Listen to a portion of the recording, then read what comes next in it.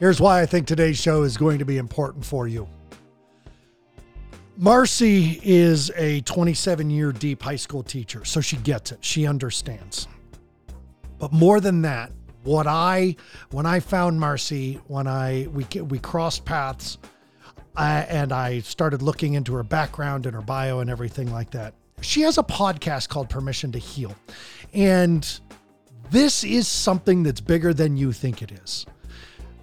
Dr. Patch Adams told me your grandmother doesn't have Alzheimer's. Your family has Alzheimer's. Treat the family. And what parents don't really embrace, I mean, look, you're here on this show, so you're looking for your hope. You're looking for your support. You're looking for your tools, tactics, tricks, and techniques. There's more iterations for you, Marcy. Is that you're looking for this skill. The biggest skill that we have been promoting, that every guest I have ever had, is you have to take care of yourself. You have to deal with your own shit. You've got to focus on the mirror, not the finger. Mirrors up. And we find ourselves accustomed to our identity that's based in trauma. So to change as a parent, you literally have to change your identity. And that's why it's so hard. But there's another step in there, and that's giving yourself permission to do this work, permission to face what you need to face. That's why Marcy Brockman is here. Thank you for joining me on Beyond Risk and Back. I'm your host, Aaron Huey. Please listen, like, subscribe, share, and review Beyond Risk and Back, because that's how parents find us. And finding parents who need support is our greatest gift we can give each other as parents, is just supporting. So please pass us around. My guest today is Marcy from Permission to Heal. Marcy, thank you for joining. My pleasure, Aaron. I'm thrilled to be here. Thank you for having me.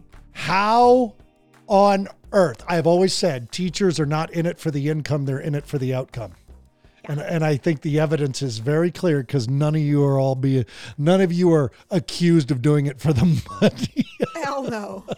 Some months I'm not sure how I'm making my mortgage payment. Oh my God, when a teacher has to donate blood so that she can buy supplies for her students, it still remains one of the greatest criminal acts we perpetrate on a daily basis, is underfund our education system.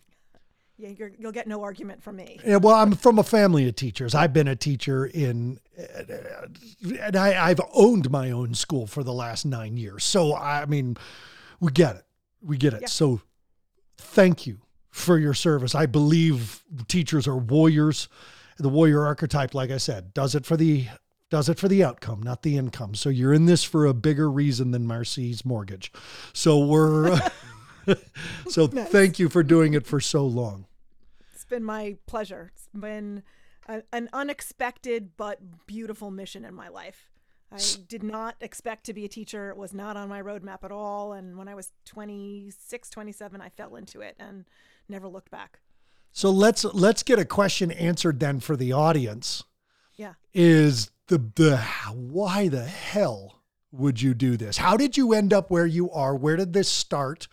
The middle 27 years is high school teaching, and now there's podcasting and supporting families and mental health and your audience and stuff.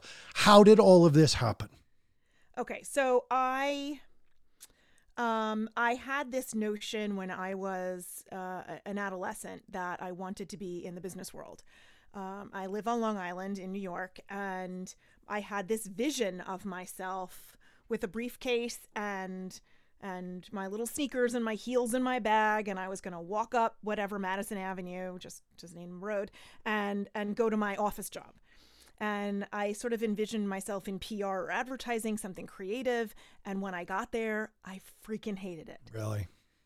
These people were walking around like they were curing goddamn cancer, and they were trying to get magazines or newspapers to cover their wallpaper company. I was like, you've got to be kidding me. So that didn't last long. And then I did a series of other jobs. I kept making left turns and right turns. I was a wedding photographer, and I hated that. And I was a portrait photographer in a studio, and I hated that. And I was a computer graphic artist for an advertising agency, and that got boring. And these are all wonderful jobs for other people. Sure. It was just not a good fit for me. I found myself doing public relations and fundraising for the Boys and Girls Clubs of America. And here I still didn't really like my job for the most part, but I discovered that I really loved working with the kids in the center. That when I got to involve them in fundraising things or activities, that was more fun than all the other bullshit with grown-ups that I was asked to do. And then for some reason, I was 23 years old. For some reason, I have absolutely no idea why, I got fired like the day before Thanksgiving. And I didn't know that I could complain for being fired without cause. You know, I was 23. What the hell did I know? Right. But I didn't really like the job so much anyway, so I left. And my favorite aunt sat me down and she said, okay, it's time now. You need to admit that you're a teacher and go back to school and figure this out. Wow. Because you're floundering and you're going from job to job. And, you know, the whole family has known since you were 5 that this is who you were meant to be. Just sort of stop fighting it. And I looked at her like, well, why the freaking hell didn't anyone say this to me before I was 23? Like, are you kidding? 23, 24, 25, something like that. I think I was about 25. And so I did some research. Within a month, I was in grad school to be a teacher, to get my certification. And I got my first job right out of grad school, which is where I'm working still. And because I had such a crappy track record with everything else, I just had this idea that I wasn't going to stay there for very long. And I'm like, I'll give it 5 years.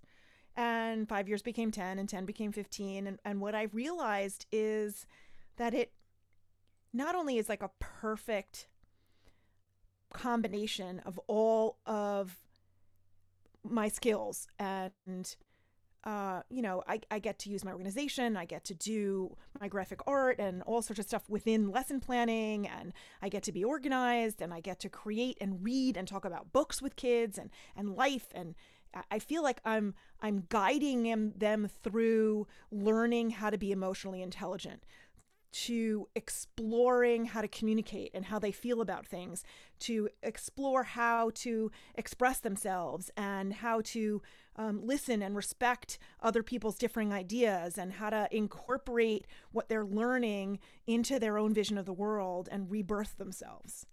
And the fact that they pay me anything for this is amazing to me. As long as the grown-ups leave me alone and I can just be with my kids, I'm good. You know, it's the administration getting in the way. It usually is. It usually is. But I, you know, 27 years and I'm not bored yet, you know, and it's just been life-changing. I've learned mindfulness. I've learned that no matter what of a shitstorm is going on in my own life, when I'm standing in front of my class for that 40 minutes, all of that goes away and it's all about them. Whatever aches and pains I have in my body, whatever distractions going on in my head, it's all about them for that 40 minutes. So to me, it's the most Buddhist profession in the universe, because you have to 100% be on and have the focus be on the students in order to be effective at it.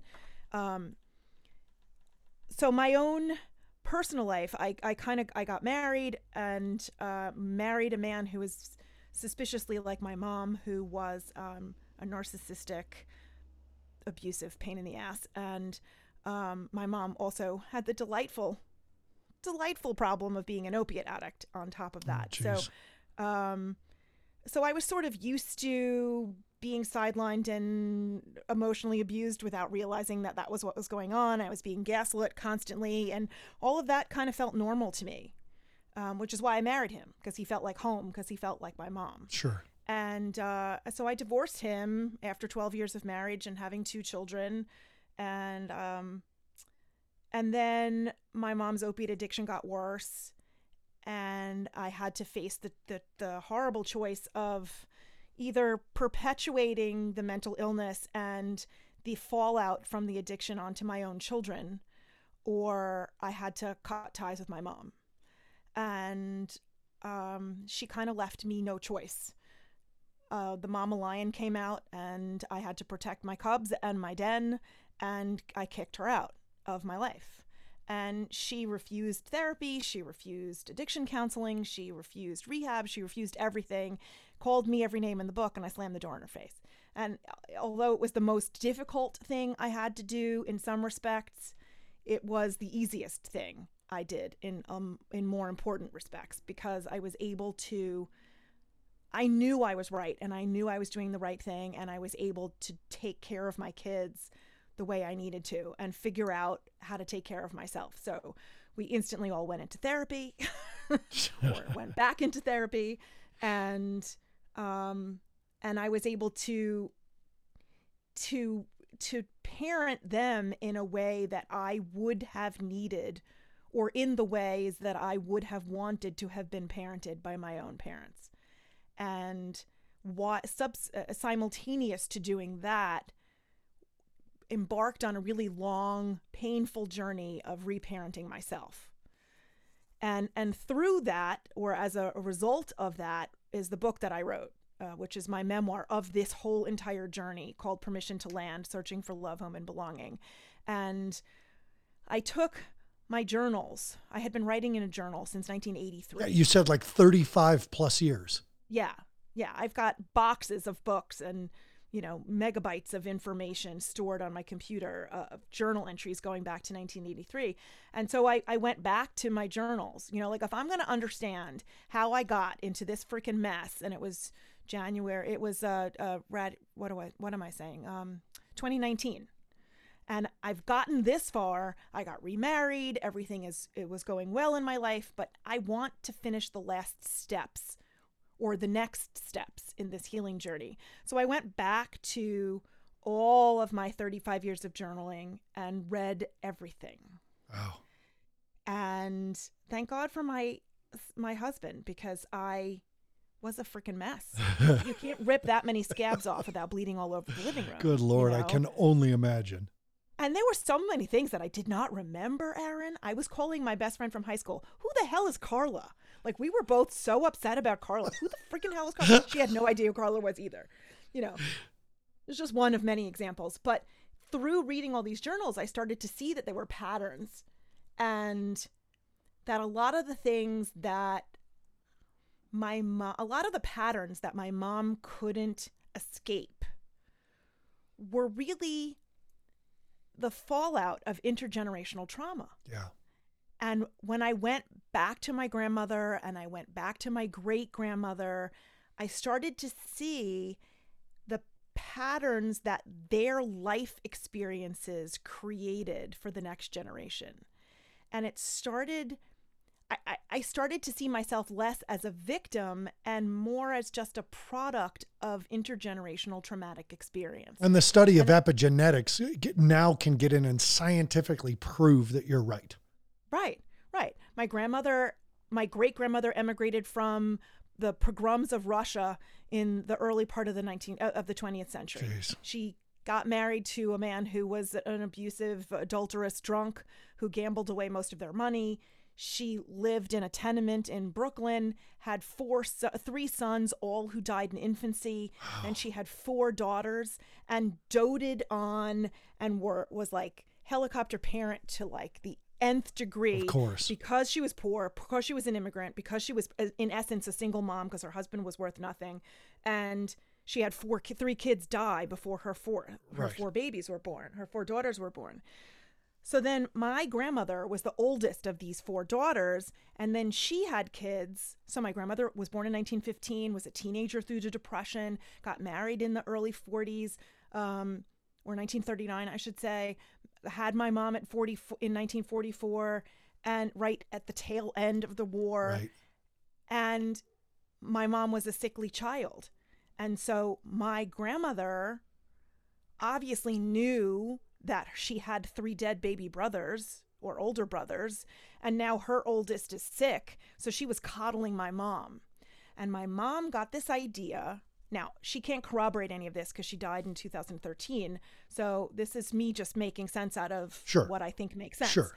But I think that my mother learned early that the way she could derive love and belonging and connection and feeling special, feeling doted on, was to be a child and to be a patient.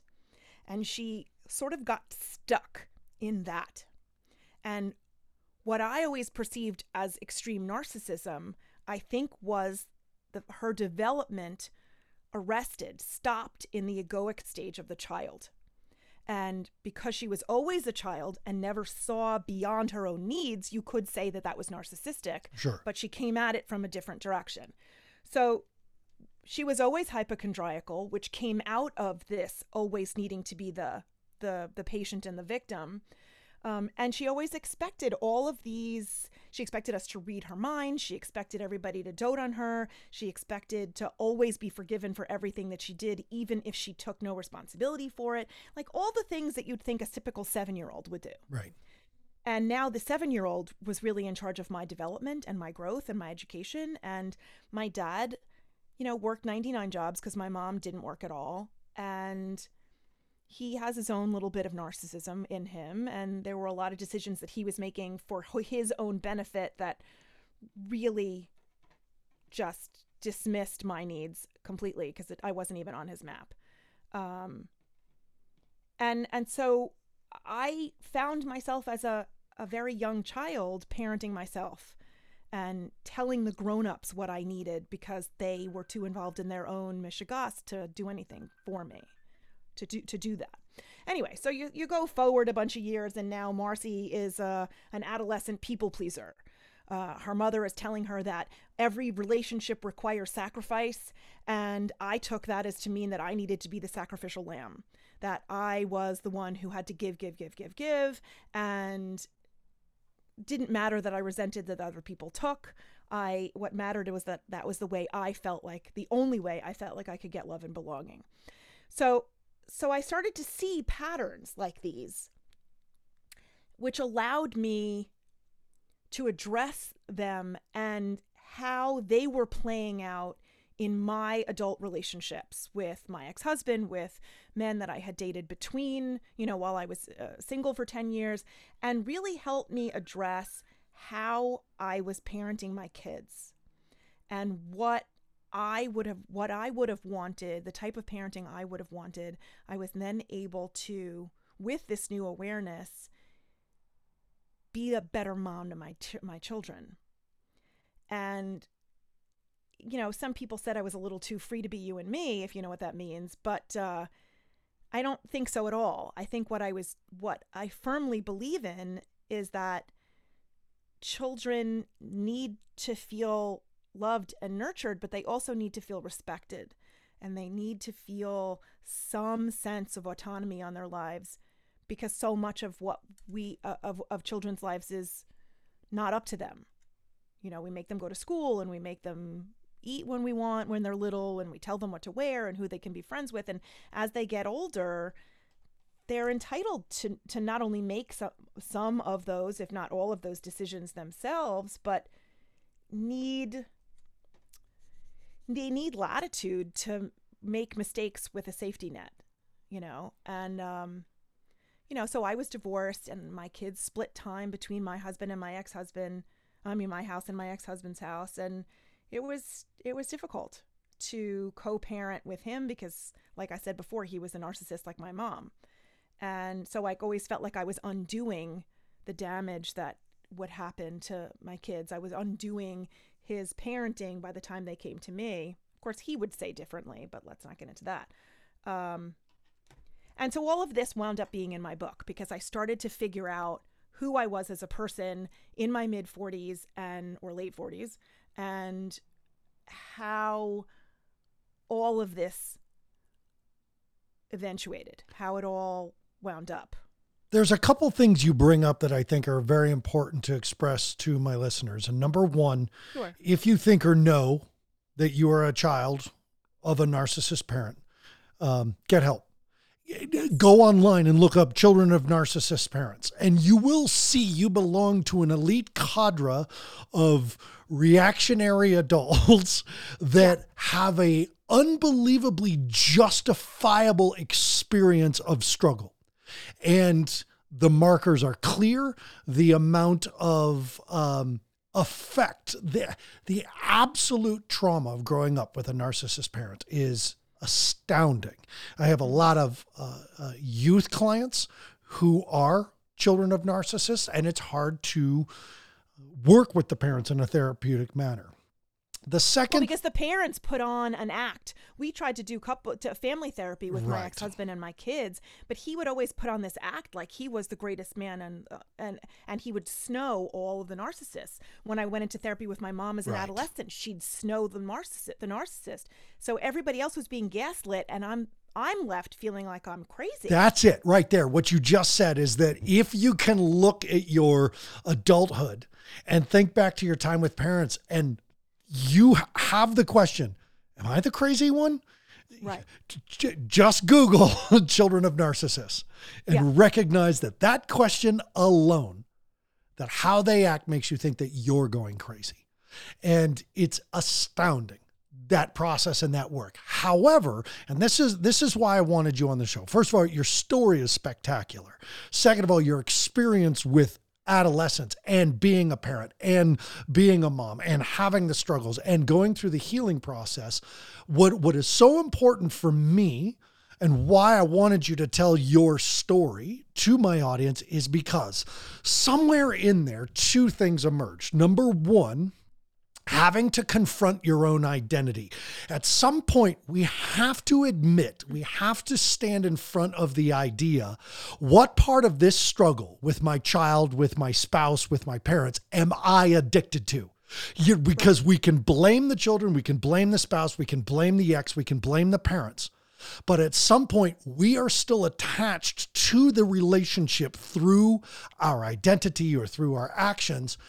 And our desire, our fulfilling prophecies of, how do I say this without hurting a parent's feelings, but your transparency and your brutal honesty matches mine and matches this question. Mm-hmm. Can you look at the struggle that your child is going through and ask yourself, what are you continually doing that's keeping the struggle alive? Because this identified patient, this knowing that you have to show up for your child as a caretaker, as a nurse, as a therapist, as a rescuer, is fulfilling some lacking childhood need that you have not reconciled. And that is hard to say to parents. They don't want to be blamed, and I get it, I'm a parent. You don't want to be blamed, but at some point, if I don't say, Aaron, which part of this Right. Yeah, this dis-ease is my responsibility, not my child's. My child, it's a child. We're talking about children. And that piece is huge. Then the second is your reoccurring theme of permission. Your book, Permission to Land, your podcast, Permission to Heal. So at some point, first, please talk about identity through the struggle and addiction to the struggle. Which can speak of enabling and speak of codependency, but quite frankly, I hate those terms. So talk about the addiction to the struggle and breaking free of it, and then talk about giving permission to yourself. Sure.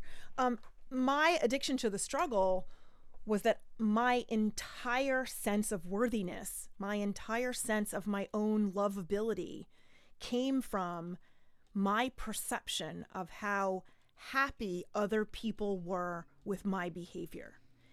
Didn't come internally from me at all. It was 100% my perception of other people's happiness with what I was doing. And so my addiction was people pleasing. I gave of myself relentlessly to the point where, forget my cup not being full, my cup was empty. And I was resentful, but terrified. I didn't understand why everybody else, in air quotes, why everybody else could get their own way just by being a colossal ass. And yet, sorry, it's the truth. It's the absolute truth. And I was stuck, forced to give of myself endlessly to make them happy. And at some point it was all after I severed ties with my mom in January of 2012. And I was like doubling down on therapy and really trying to figure out what the hell was going on and making peace with myself as a mother protecting her kids. but also making peace as the wounded daughter who was never going to have the relationship with her mother that she craved. And I had to figure out how to give myself that love because nobody else was going to do it. That was totally up to me. Nobody was there to rescue me. I had to figure out how to rescue myself. And it really came through writing and through art. The creation of paintings gave me like a meditative, creative outlet. And I realized over a period of a year or two, maybe 3, that my value, my lovability, my the sense that I was deserving of love and respect and belonging and connection had absolutely nothing to do with any other person on the planet. It only had to do with me. And that just by the sheer fact that I was taking breath into my lungs every day made me worthy of love and belonging. And then I was able to slowly start putting the pieces back together, one piece at a time.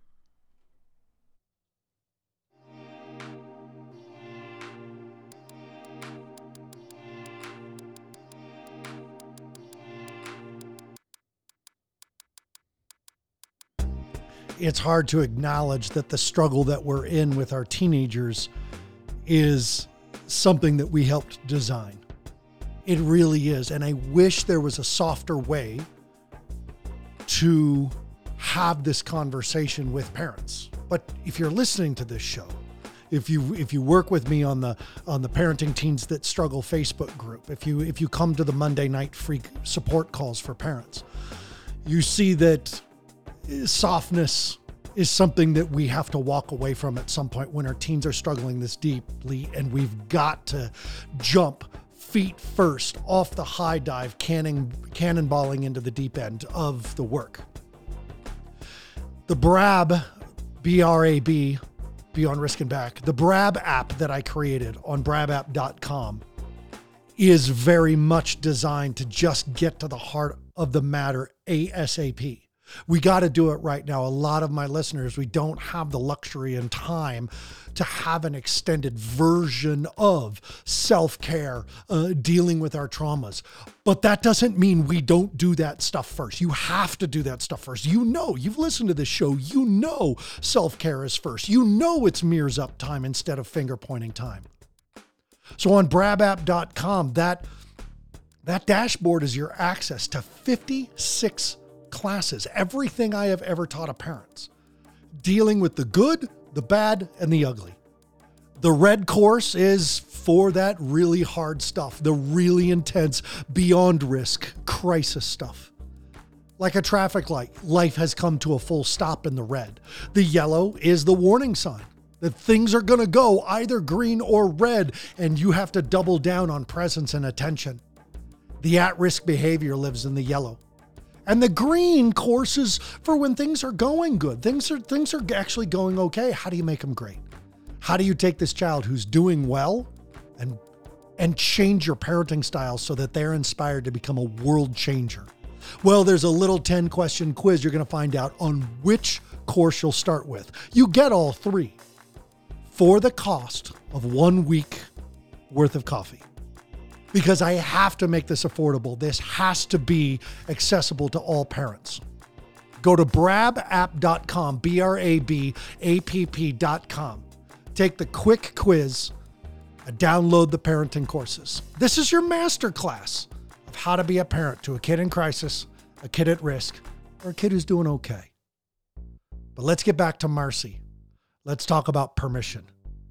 Give yourself permission to do the work. All right, Marcy, let's dive deep into permission, because in all the years of teaching and doing therapeutic interventions and coaching interventions and seminar interventions, one of the most powerful tools I have ever come across was asking permission to do the work before we do the work and getting the buy-in. But we're not necessarily talking about getting permission from your kids or getting permission from a client. We're talking about getting permission from that stubborn a-hole in the mirror. Right. Yeah.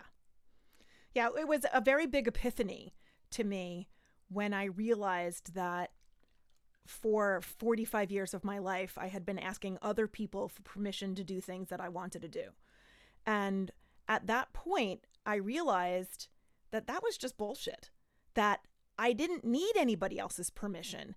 And all I needed was my own. I needed to say, Marcy, this is for you. You owe it to yourself. This is what you have to do to heal. This is what you have to do to move forward. I've always envisioned that there was more to my life than there was, and this was the time to figure it out. And there was a point when I was writing articles for the Elephant Journal before I decided to write my book.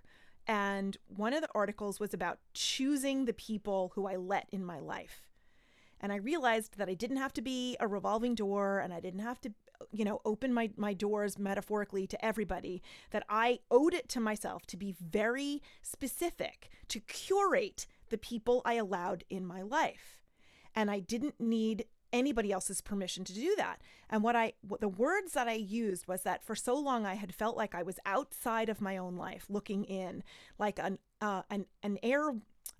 airplane endlessly circling an airport waiting for permission to land, which is where the title of my book came from, and where the whole metaphor of giving myself permission was birthed.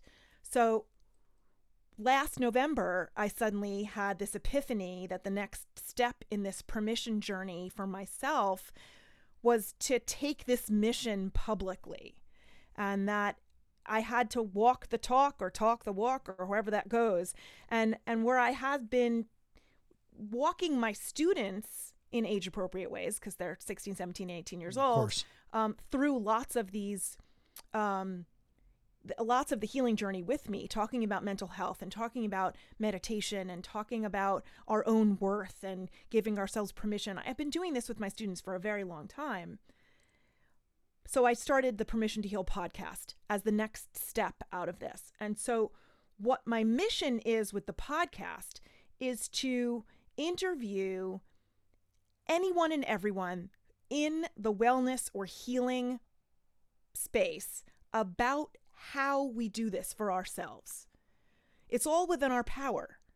So I've been interviewing yoga instructors and people who know about somatics and people who know about Chinese medicine and herbalists and therapy and to combat eating disorders for ourselves and our children, conscious parenting, things about physical health and aging well and fostering wisdom and community mindedness and empathy, and all of these modalities to not only help myself along this healing journey, but take all my listeners with me. And so we talk about journaling, and we talk about mindfulness, and we talk about gratitude. And you can be having the shittiest, awful day and wake up feeling like crap and go to bed feeling like crap. And, you're shitting on everyone and everyone's shitting on you. But I guarantee you, if you sit 5 quiet moments and focus on your breath and clear your mind, you can find at least one thing that you're grateful for. Even if it's, I'm still here and I've survived long enough to take this breath into my lungs. That's something to be grateful for. Grateful for the roof over your head, grateful for the meal, grateful for the fact that you still love your kid, your spouse, your sister, whoever it is, and you're still in there fighting for it, for the relationship, for health, for love, for connection. When you start paring it down, it doesn't have to be some lofty thing. And then slowly, as these things get practiced, they start to become something that you're conscious of, and they start to change the way you're looking at things. Like, I know every day I'm going to spend at least 5 minutes writing in my journal. And I have a gratitude jar on my dresser, and every day I put something that I write something that I'm grateful for on a little piece of paper, and I stick it in this gigantic mason jar on my dresser in my bedroom. And so all day I'm going through my life, living my life, being mindful of things, but I'm also thinking about, what am I going to do? What am I going to create? What is going to be my mindset today that I'm going to write about in my journal? So I got a question about this that I know a lot of parents have is, to what end? Why are you doing the gratitude, taking because it minutes? Changes your brain. It changes the way you Got look it. at everything. It changes your mindset. It changes the way you show up, not only for your kid, show up at your job, but more importantly, it changes the way you show up for yourself. And the way we show up for ourselves, if we're showing up for ourselves at all, is where everything begins. You can't be there for anyone else until you figure out how to be there for yourself. So what's first? Is it the gratitude jar? And I'm looking at your journal workbook, your books, the podcast, the art you sell. Your scarves are gorgeous. What's first? What do you tell if a parent comes to you and they're just like, okay, so do I look in the mirror and say, Erin, I give you permission to heal. It's maybe that then feels. Where do you begin? Yeah, and what's the beginning? What's step one? For me, I always recommend writing.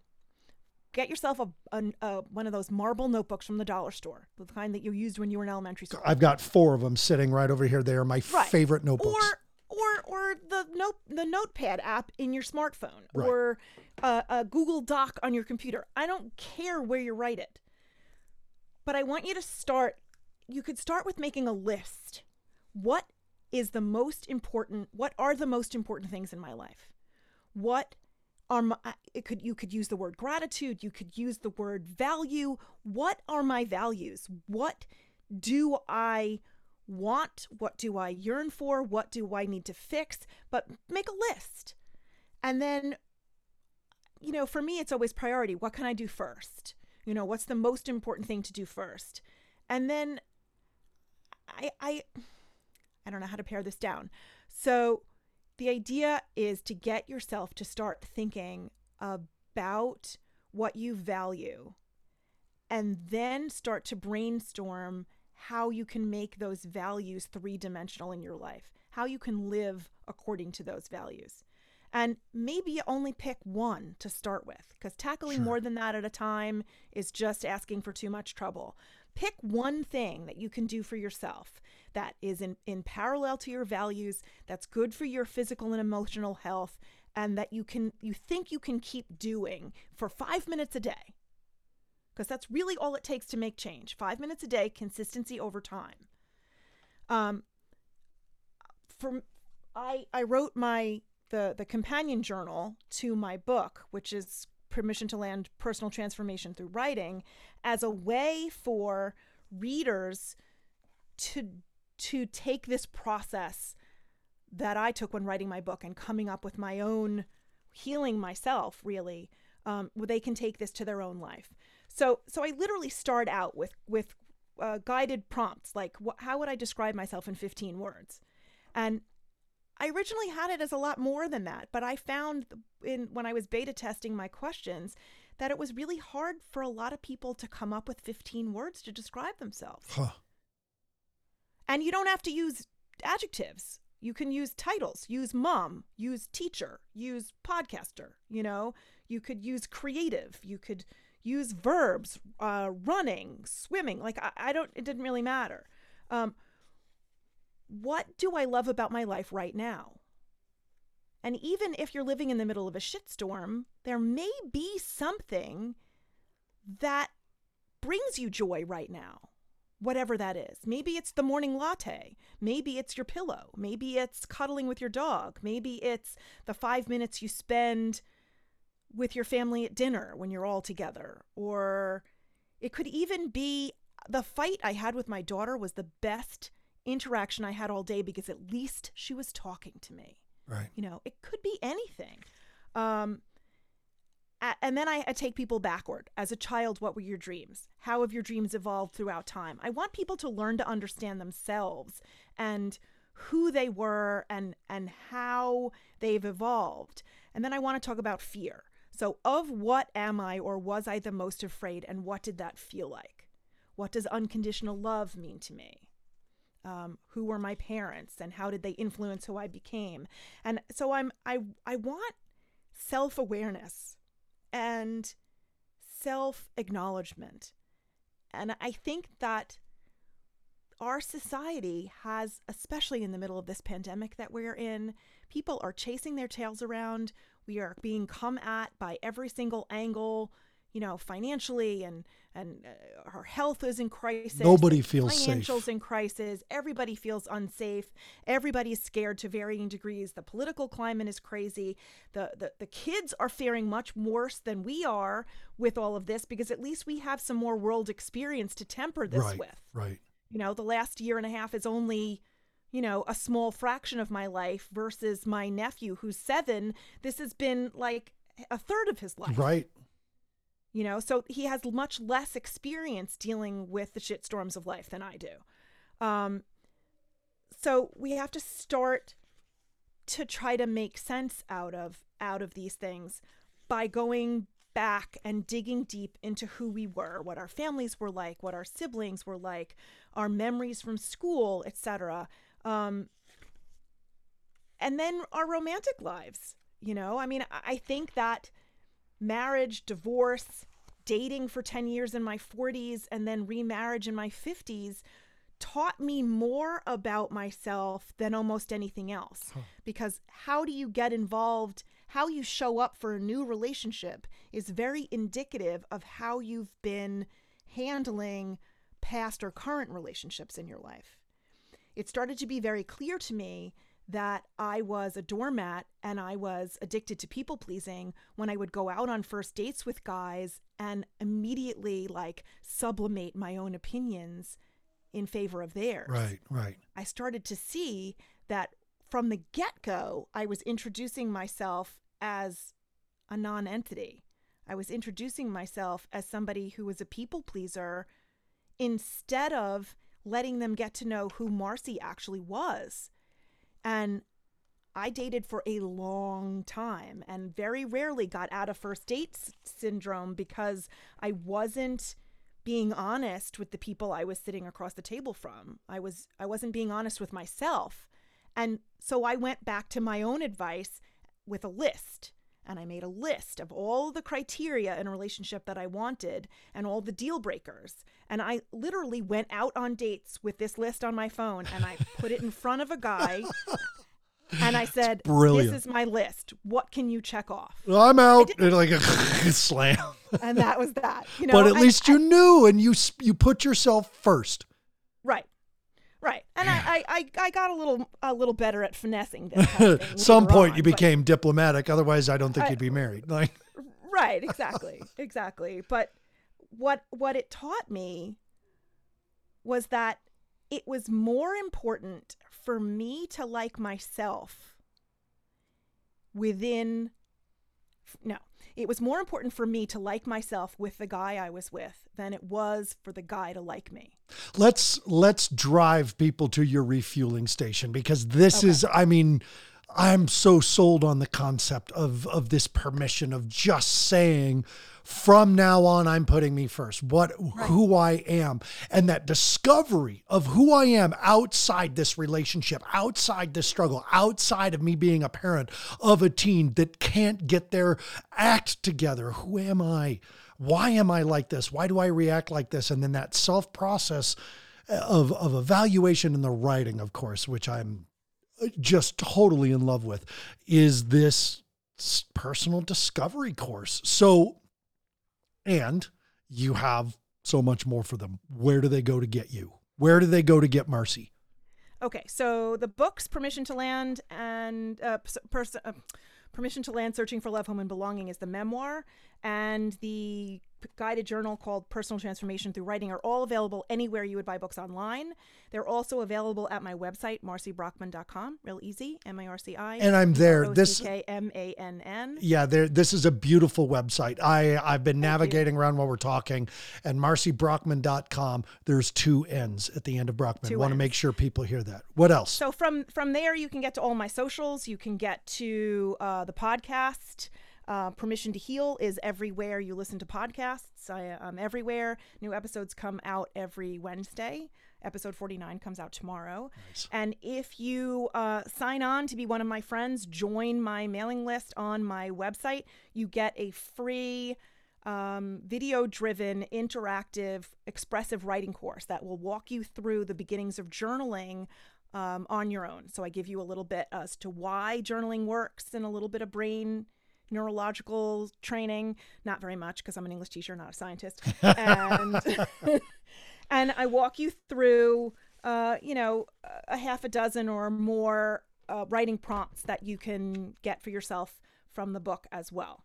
So it's all there. MarcyBrockman.com is the hub of everything. And your YouTube page is awesome as well. What's Up Marcy and all the videos you have. I've got 2 YouTube channels. I've got What's Up Marcy is a YouTube channel filled with videos about mental health and so on, and a companion blog at whatsupmarcy.com. Nice. All of them are linked from the MarcyBrockman.com. And Permission to Heal, the podcast, has its own YouTube channel as well, which because sometimes people like to watch the videos more than they just like to listen to me speak. So how would you tell a parent to give their child permission to be a wreck, to just be this thing that's happening? How do we express permission to our children that we can say to them, it's going to be okay. You're going to be okay. I'm going to be okay. This will be okay. Some of it comes down to modeling. We all go through struggle. I think we have to humanize ourselves to our parents.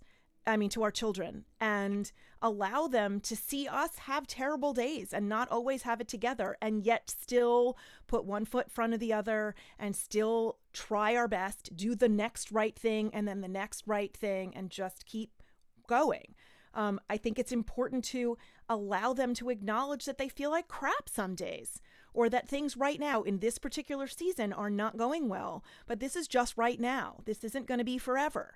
And their perspective may be skewed because you're young. I don't know what age we're particularly talking about, but we can see, having survived what we've survived, that it's not always, quote unquote, this bad. Stuff does get better.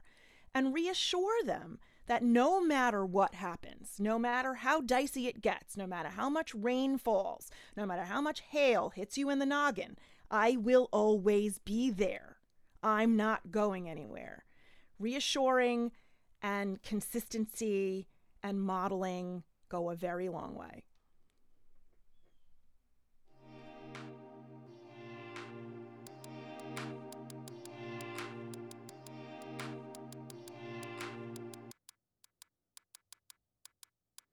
While we were talking to Marcy, I came to the realization, right before this episode, I had just come back from the gym. I received some information from the doctor about my arterial age. I don't like it.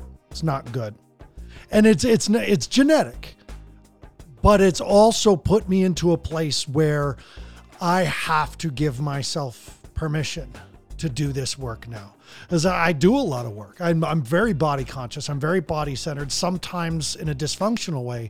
But now at my age, I have to make a change. I don't get to say, well, I'll just do this. It'll be okay. It's not okay anymore. It's not just fitness and it's not just nutrition. It is, I really want to be here for my kids as they grow up to be adults. I want to live to 120. I want to be around. Just like as a parent you are with your kids, no matter how bad it gets, you got to take that next step, like Marcy said, and you've got to model that. You've got to say, whoop, I don't like what's going on, so I'm going to step into this. I'm going to do the work. I'm going to mirror up, and I'm going to do my part of the work. Because someone has to set the groundwork for the recovery in the family. Do you expect it to be the child? That is the work. I want to thank Deepen Productions for this awesome music and producing this podcast. I want to thank Your Cause Consulting for making sure that my episodes are getting in front of the parents who need these episodes. This is a niche market. This is not a wide net. So I do depend on a really clever marketing company to figure out where I need to be posted. And parents, thank you. Thanks for the support. Thanks for listening to these guests. Thanks for listening to their stories and their work and their support. You matter. You're worth it. Give yourself permission to do what we say at the end of every single episode. You have permission to take care of yourself first. You have permission to take care of your adult relationships second. And you have permission to put your children third. Because if we do those first two things in that order, we'll do our best work with our kids. Go to marcybrockman.com, 2 N's, and check out all the support she has for you. She has a lot. I'll see you next week.